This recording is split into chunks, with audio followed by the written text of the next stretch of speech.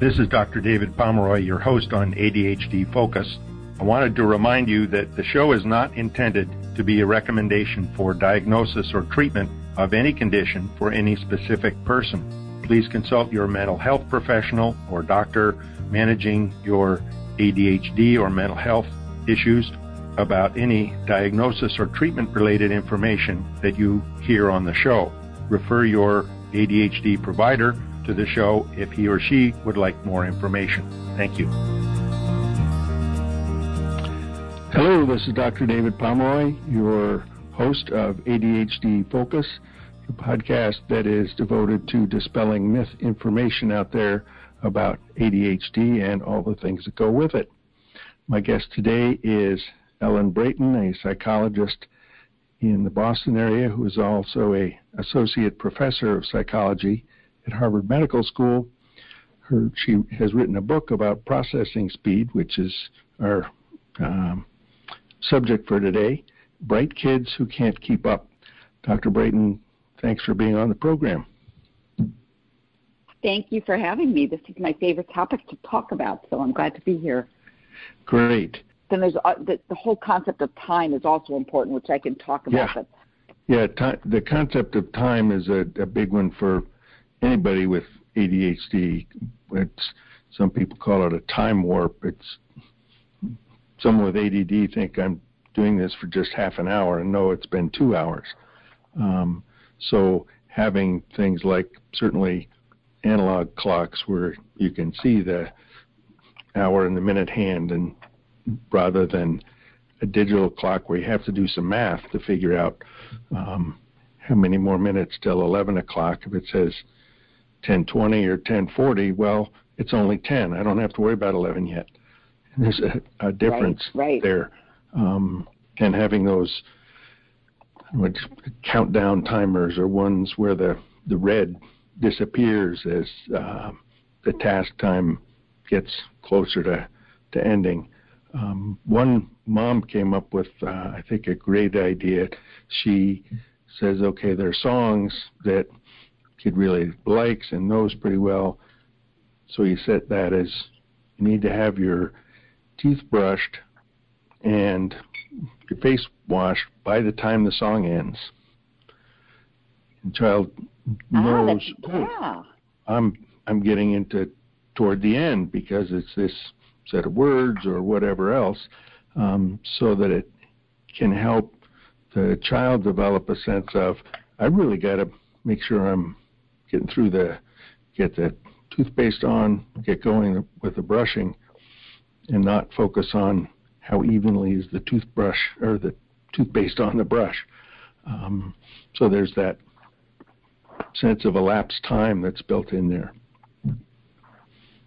That's such a great example. And it's funny because those of us who have been in the ADHD world for a few decades, as I shouldn't speak for you, but I have, never really gave much thought until recently about the actual experience of time.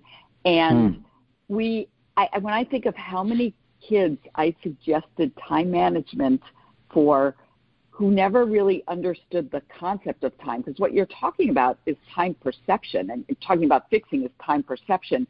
And it's really only been recently that we've realized that people with ADHD have trouble with time perception, meaning they don't, like you said, they don't necessarily know what 10 minutes feels like versus 40. It all feels sort of the same. And then we've also, on top of that, sort of stopped teaching time in the way that we very concretely did it. Back when I learned it in school, it was part of your math lesson. And now it's, oftentimes, well, they can read an analog clock, they'll be fine. It's not the same, as you said. And so we're asking kids to manage time, to put things in a calendar, to manage something they don't understand. It's like asking someone to read when they can't see. And so it doesn't mean that they can't learn to manage it, but first we've got to get them the right sort of glasses so they can see, and that is really giving them that sense of what time is and learning it as, like you said, an analog clock, teaching it, using things like examples like you said. I even recommend timing things just for fun during your day. Like, how long does it take yesterday to get home from school? Today we had traffic, so it took 40 minutes, whereas yesterday it took 25 minutes. That's why I'm feeling frazzled, because it's, this is what it, these two different time periods feel like. Yeah, the turning it into a game of how long do you think it's going to take us to get home, and it only takes 20 minutes, and it took a lot longer. What do you think? What came up that it took us longer? Or how long do you think it's going to take you to empty the trash and feed the dog, if you remember to pay the dog attention by the time the trash gets done, and then get a sense of that. So how does, and this idea of having two things to track at once, how does working memory fit with processing speed? Are they kind of two different things, or do they interweave? This is an excellent question, and they are overlapping, but definitely separate. So working memory, as you know, but I'll just, say it just so that we're all on the same page about this. It's our brain scratch pad. So it's that short-term memory. It's not that long-term memory that you have a child who can remember every detail from a family vacation 3 years ago but can't remember a phone number. That's working memory, is that short-term memory that is, like the example you said, when we get home, I want you to take out the trash and feed the dog before you start your homework. That's that short-term memory, that sort of brain scratch pad. Now, working memory and processing speed are two different things, and we measure them differently, but they influence each other. So, for example, if you have poor working memory, that's going to slow down your ability to process information, even if you don't have a primary problem with processing speed. And vice versa, processing speed might affect your ability to take in a certain amount of information. So, for example, it's common for people to have who have, like, let's say, poor working or poor processing speed to not have great working memory, because it's, if you're only able to take in a certain amount of information at any one time, and the time is ticking away, you're not going to get all of that information encoded efficiently. So there are, it's good to know when a child has both working memory issues and processing speed issues, and a lot of people with ADHD do have both of those as a relative weakness in their profile. For some, it's part of the diagnosis in a way. They're both related to attention, and so it's not uncommon, and there are ways to work around both. So the important thing is knowing if it's one or the other or both. Yeah, the example you gave of they're in the car and getting close to home. Okay, when we get home, remember to empty the trash, feed the dog, and then you can start homework. And the child is trying to, at home, and then trash and dog, and what was it? So processing all that amount of information at once, it gets jumbled up, and the dog's out of luck. But it's not, again, because the child forgot it. They didn't even get it really registered in there in the first place. Whereas working memory is, they heard all of those, but they lost the third and fourth one, because in the process of doing the first two, those didn't. Now they're, seeing something else on the way back from emptying the trash, and they are off onto looking at that. They didn't even occur to them that there's something, the next step to do. So having, and this is where parents could, realizing that either one is leaky or not going well, look at, when we get home, then emptying the trash is the thing I'd like you to do. So there are just two things to track. and then yes, once the trash, and then come back to me after you've emptied the trash. That's when it's the feed the dog, and then we'll look at the next thing. Come back from feeding the dog. All right, let's get started on your homework. So it's yes, that's exactly right. And sometimes we used to use the metaphor of like a cassette tape and an answering machine, that for some people their working memory is just a very short amount of tape on that answering machine, but that's become antiquated. But I wish I could come up with a better one. But some people just have they can just naturally remember 12 numbers in a row without a problem, where some people, their span is only 4 or 5. And when you transfer that, and that's how one way we would measure working memory on tests is by giving them numbers to remember and then having them tell them back to us forwards and backwards or in order. And some people just don't have that big of a span of memory. And so you can't expect them to be able to remember all those things. And I think numbers are easier than remembering phrases, and also the stress that might come with what somebody's asking you to do can also affect working memory.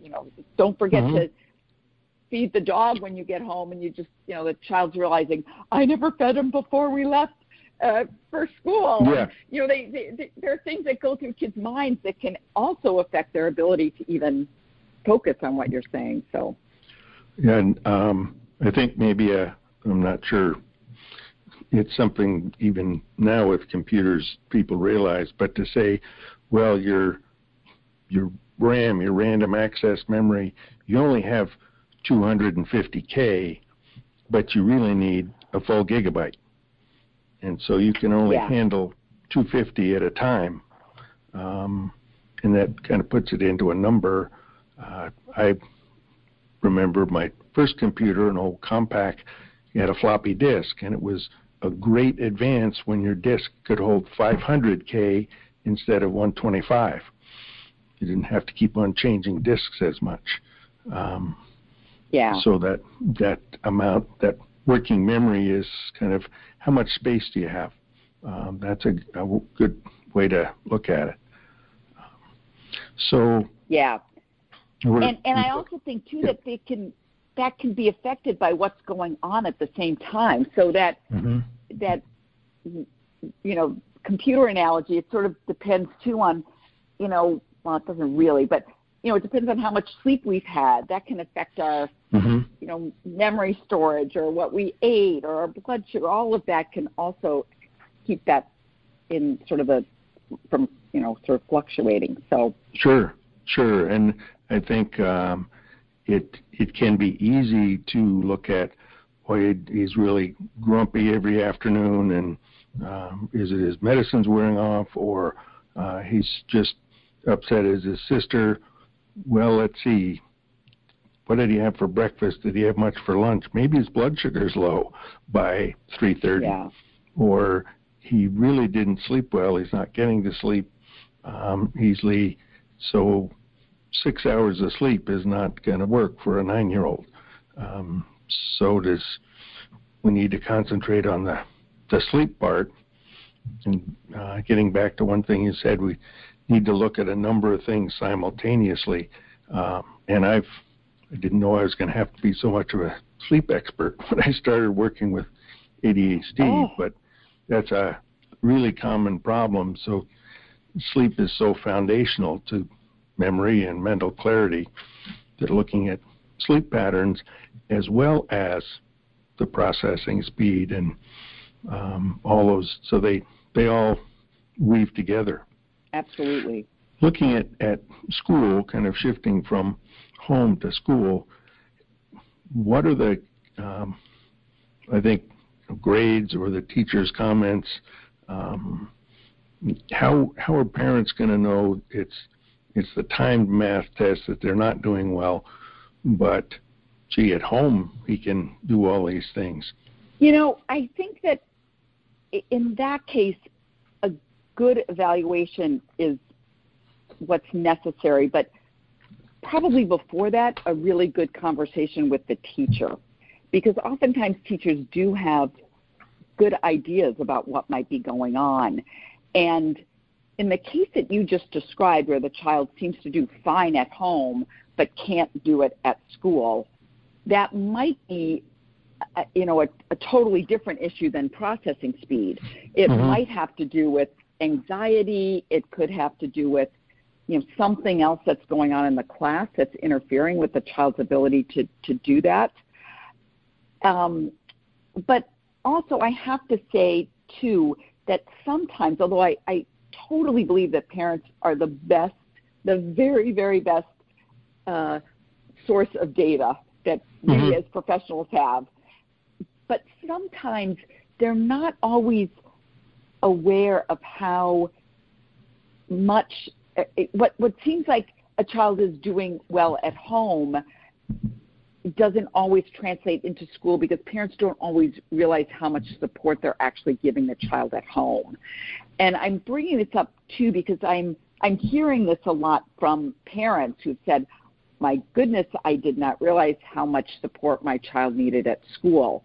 And so they might say, well, he seemed to do fine on his homework with me, but now that I see that he has to do a lot more of this and has to be able to do it in the context of a class, and I'm watching this, I'm able to look over his shoulder while he's on Zoom, I'm just appalled at what's going on. So sometimes parents tend to, again, not realize how much support they're actually giving to their child, and that's where a conversation with the teacher is the first thing. And if this is really interfering with a child's ability to learn or progress in school, then I think an evaluation might be a good first step.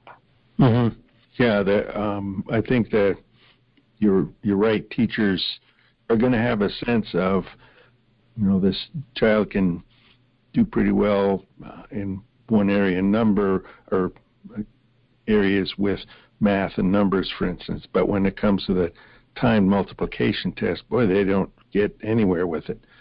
Or they can see that the child gets really anxious and upset. And certainly one way I see that can be misinterpreted at school. Younger kids they can't put into words, well, that I'm really anxious, so I need some time to slow down. And instead they get frustrated and angry, so they get labeled a behavior problem because they're getting angry.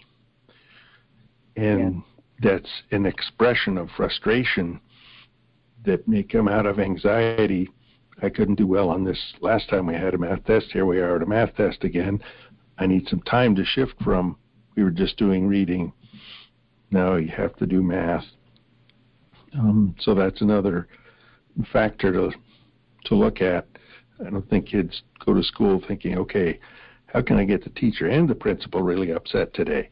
They want to do well, and they get anxious, and their emotions kind of take over. I think that's exactly right. I think that this area is, more than any other area, I hear from parents the word lazy. And I've even seen the word lazy put on papers given back to students from teachers. Like, you didn't finish this, lazy. Like wrote the word lazy on there in their feedback. And I think this sort of slow processing speed looks like it's a behavior issue from the beginning. And then when you add on things like you described, anxiety, oftentimes when kids are anxious, they don't even know what they're feeling, let alone have words to describe it. And so what comes out is just anger.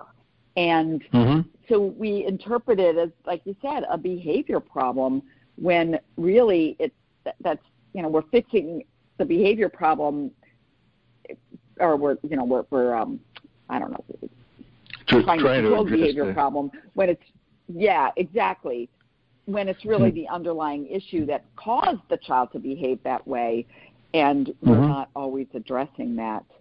So, you brought up a good point, though, because I had mentioned before that there were sort of 3 A's of processing speed, this, accept and accommodate, but then also this idea of advocate, which I didn't talk about, but you're you're bringing up a good issue with that one of the things you want to make sure you're instilling in your child is just a sense of who they are, and not in a pejorative way, not in a, it takes you forever to get everything done and you're slow, but to say, you're one of those kids who's sort of a deeper learner rather than a, sort of surface and quick learner. And sometimes that can be, can cause you difficulties. And so what you need to learn to do is to just be more aware of what's going on and ask for help, ask for people to, additionally say what you think you missed, or to even just say, boy, things are going along really quickly here.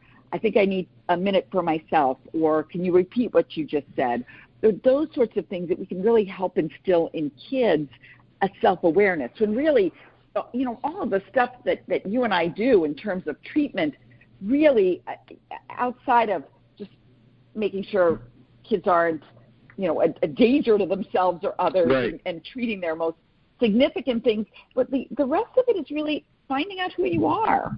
And so this presents an opportunity, knowing this about your child presents an opportunity to really understand yourself better. Mm-hmm. And so in that way, I think it's a wonderful way to kind of talk about what did you need in that situation. And parents need to be their child's first advocate, but as time goes on, you've got to advocate for your child. Teachers have to advocate, but then also you want to be able to have your child be able to advocate for him or herself. I like the way you phrased it, that a parent might say, you're a deep thinker. You want to really understand things, and that takes time. Instead of saying, well, you go slow, so you have to figure out how to go faster. Phrasing it as, this is a positive, this is a strength, that the idea that also it's okay to ask for help. It doesn't mean you're weak or just because other kids don't ask. You can do this because that's what you need. You need some time to think it through.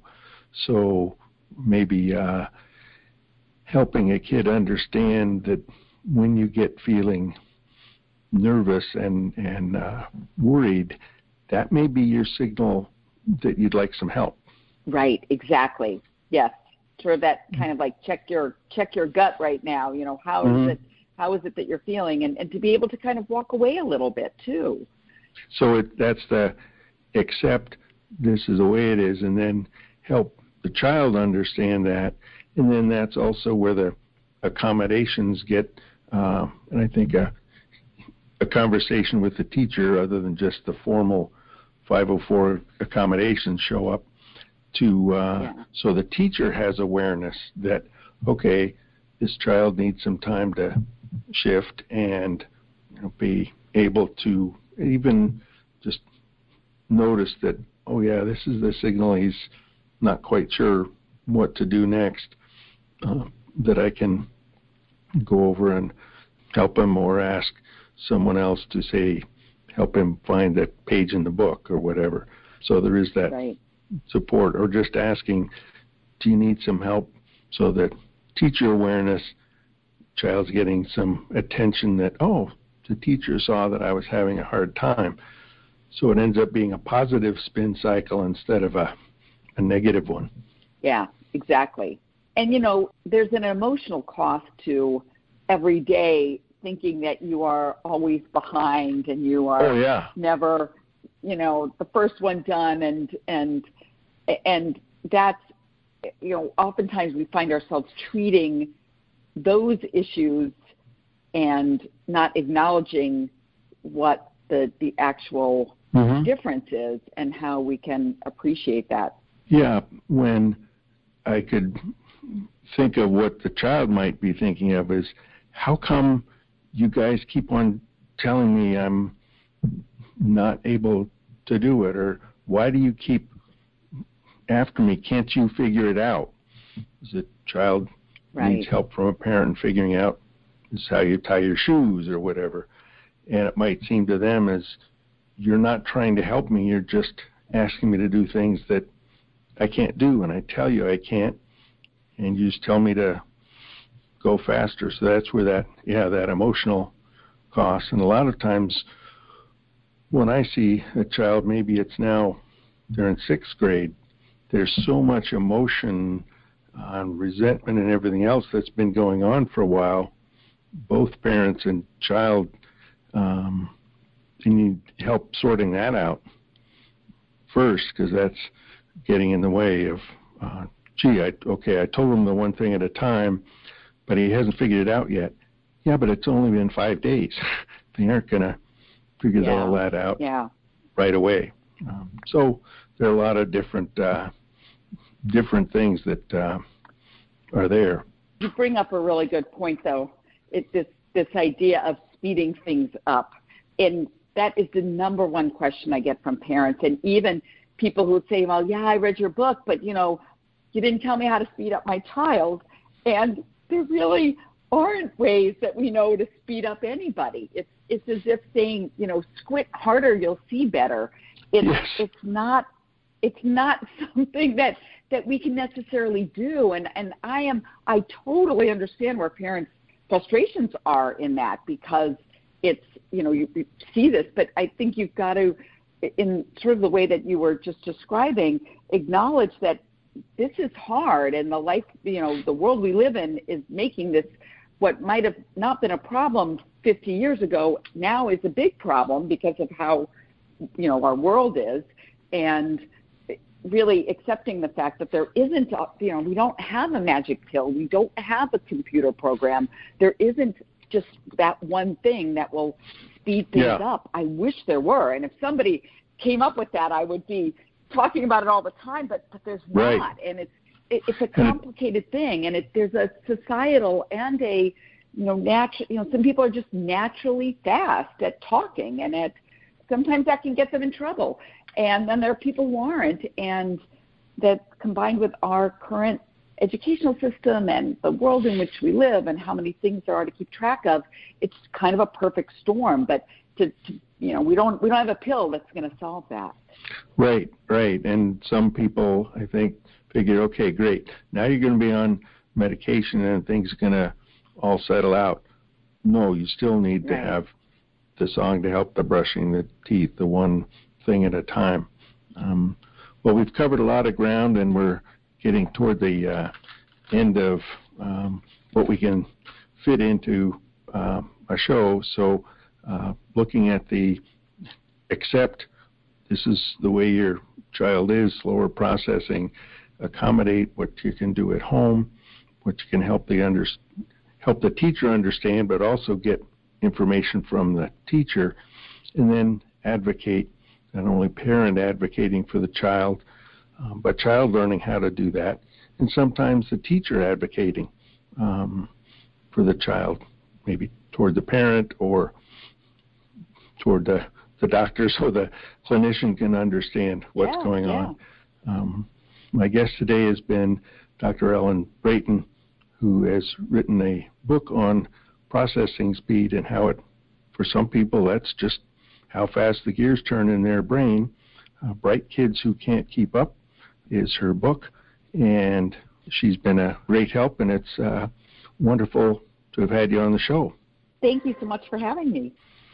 This is Dr. David Pomeroy on ADHD Focus, and we'll hope that when you have questions about slow processing speed, you can get Dr. Brayton's book. You can listen to this podcast and ask questions of the teachers and the clinicians that are helping you with your child. Thanks a lot for listening, and we'll talk to you soon.